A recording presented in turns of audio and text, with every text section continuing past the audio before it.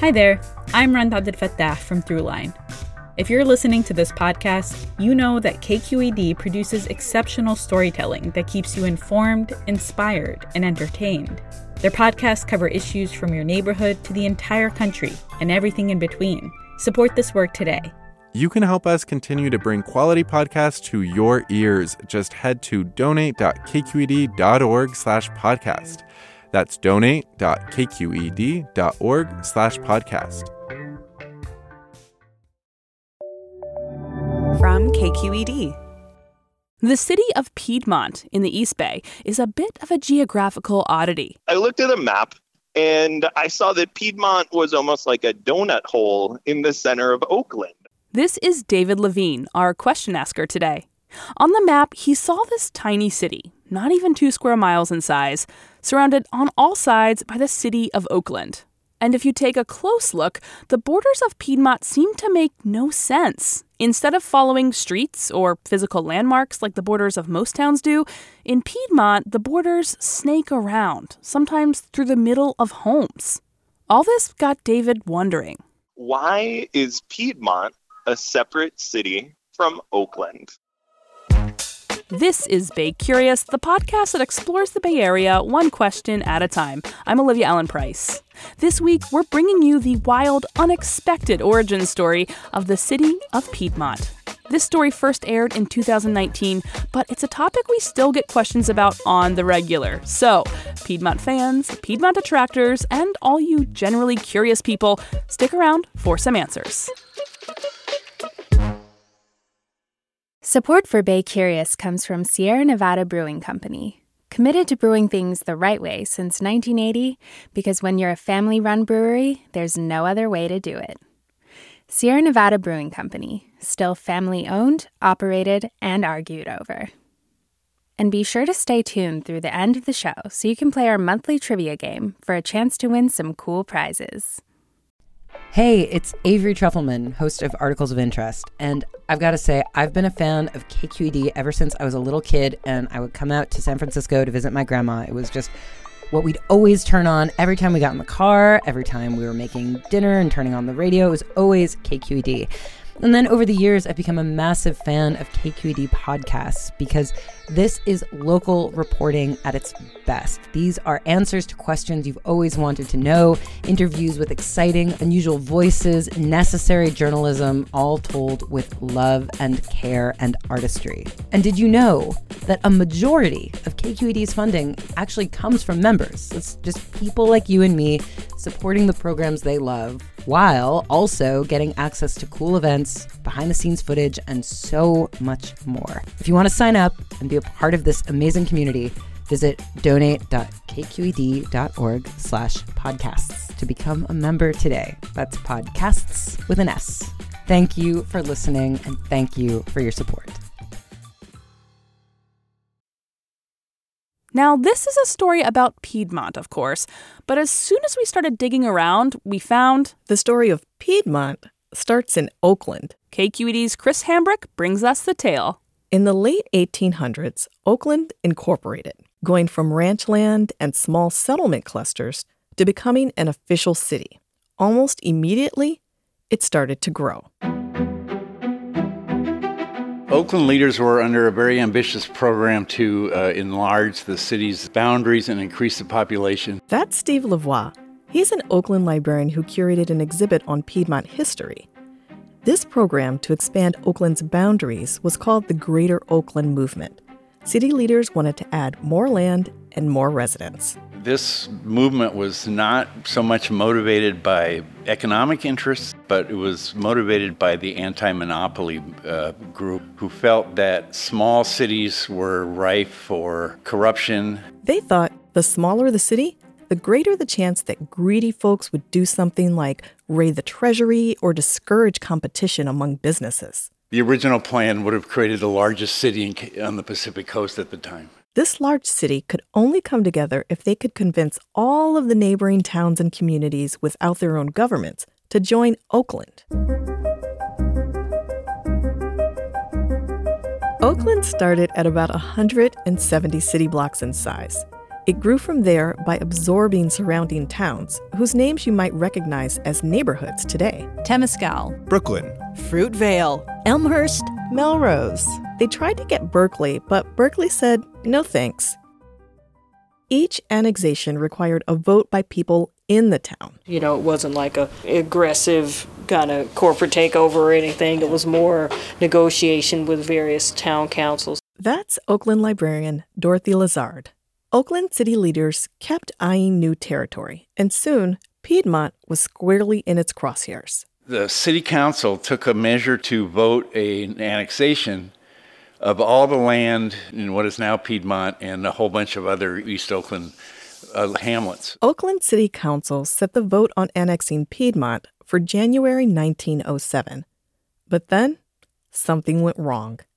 In their paperwork, they failed to name one of the districts that they wanted to annex, and the vote was postponed until March. This left a really big opening for mayhem. In the meantime, a group in Piedmont who opposed annexation jumped on the opportunity to try and incorporate Piedmont as a way of preventing annexation into Oakland. During the delay in Oakland's vote, some Piedmont residents, a mix of bohemian artists and business people, filed a petition to hold their own election to become a city. If they could beat Oakland to the punch, they hoped Piedmont would remain rural and undeveloped. Piedmont historian Ann Swift says convincing other Piedmonters to incorporate was no easy feat. They're having meetings every other night, practically, trying to rally the troops and get everybody excited about creating this new city. But there was also opposition. Something that happened back in 1892 weighed heavily on the minds of voters. The Piedmont Springs Hotel, which was a great, huge, 3-story, white-clapboard edifice that sat in the center of the city, caught fire early one morning in November. That grand hotel was Piedmont's biggest tourist attraction, a place where wealthy San Franciscans came to relax. Piedmont didn't have city services, so Oakland's fire department was summoned to come put out the fire. Because in those days, there were no fire hydrants. You had to bring the water with you. Well, imagine a team of horses dragging a big tanker full of water up Oakland Avenue, for instance. Very, very difficult and slow going. So by the time the fire wagons got to the hotel, they were just sitting with everybody else watching the embers burn. It took Oakland's fire department a whopping 2 hours to get to the hotel.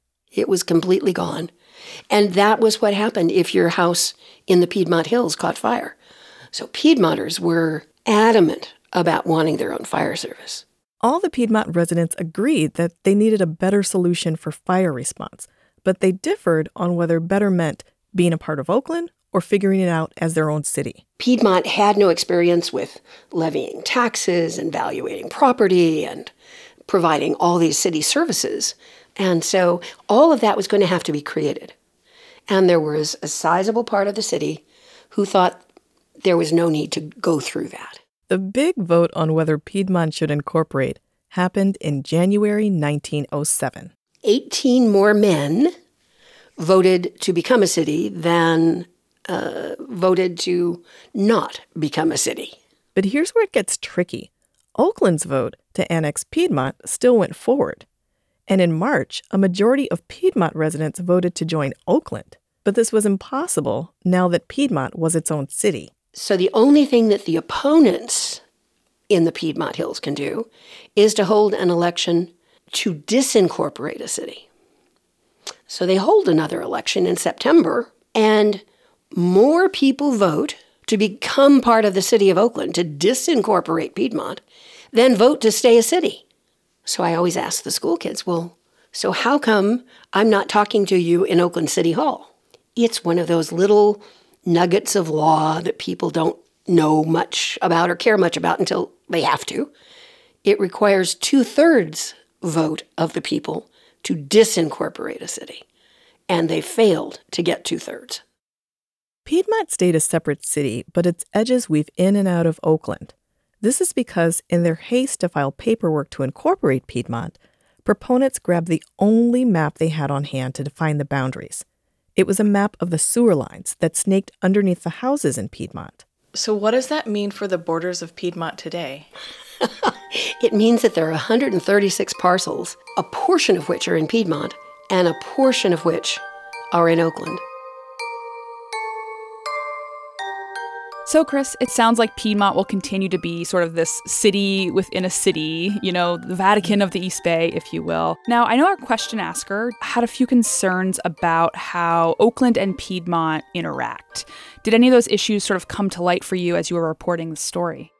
I learned that both Oakland and Piedmont have an agreement to back each other up when it comes to fire and police services, and that Piedmont pays the city of Oakland to use their library since they don't have any of their own. But when it comes to resident-to-resident interaction, that relationship is a little bit more strained than people would admit on tape. In general, Piedmont residents enjoy having this small town feel within their city.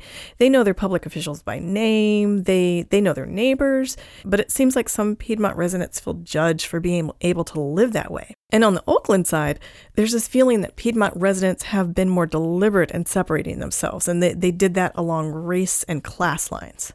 And why do you think there's this perception? Where does that come from? I think it kind of stems from back in the 1920s. Piedmont had a police chief by the name of Burton Becker, and Burton was an active member of the Ku Klux Klan. He held Klan meetings inside of his house, and at a time when Oakland had banned the Klan because the jurisdiction was different, he was shielded a little bit from persecution being in Piedmont. He could not be banned because Piedmont is its own city.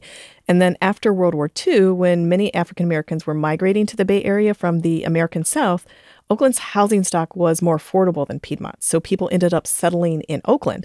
Piedmont's residents are 68% white and 21% Asian, according to the 2020 census.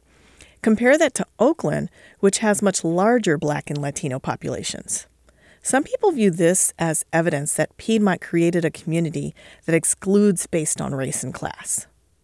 And I understand there hasn't been any super serious effort to, merge Piedmont and Oakland, but there was a social media campaign a few years back. Can you tell me about the Liberate Piedmont movement? So a high schooler named Noah Goldstein wanted to explore the possibility of merging Piedmont and Oakland because he felt like Piedmont residents enjoy the benefits of Oakland without having to pay for them. And Piedmont residents pay hefty taxes to support their schools and their city services, but they pay that money to the city of Piedmont. But it sounds like Piedmont residents weren't super keen on this idea of becoming a part of Oakland. Yeah, that's what I gathered. Even though the city founders couldn't shield it from development, in an area that's just 1.7 square miles, they did succeed in creating a city with a small town feel. A big thanks to Bay Curious listener David Levine for asking this week's question. Liam O'Donoghue, the host and creator of the East Bay Yesterday podcast, was a big help with the research on this story. If you haven't checked out Liam's podcast yet, I highly suggest you give it a try. Just search East Bay Yesterday. Bay Curious is produced in San Francisco at member-supported KQED. The show is made by Katrina Schwartz, Christopher Beal, and me, Olivia Allen Price. Additional support from Jen Chien, Katie Springer, Cesar Saldana, Maha Sanad, Holly Kernan, and the whole KQED family. I'm Olivia Allen Price. Thanks so much for listening.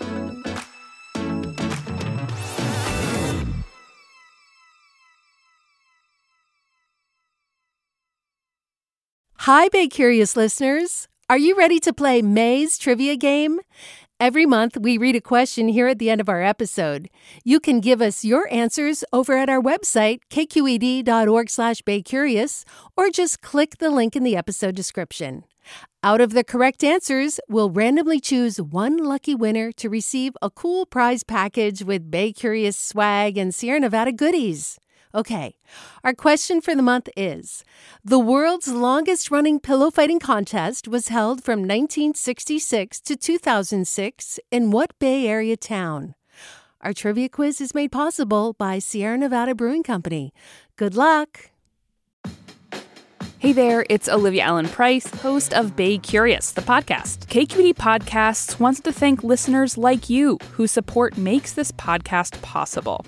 If you want to help us continue to make great content, visit donate.kqed.org/podcasts. That's donate.kqed.org/podcasts. And thanks.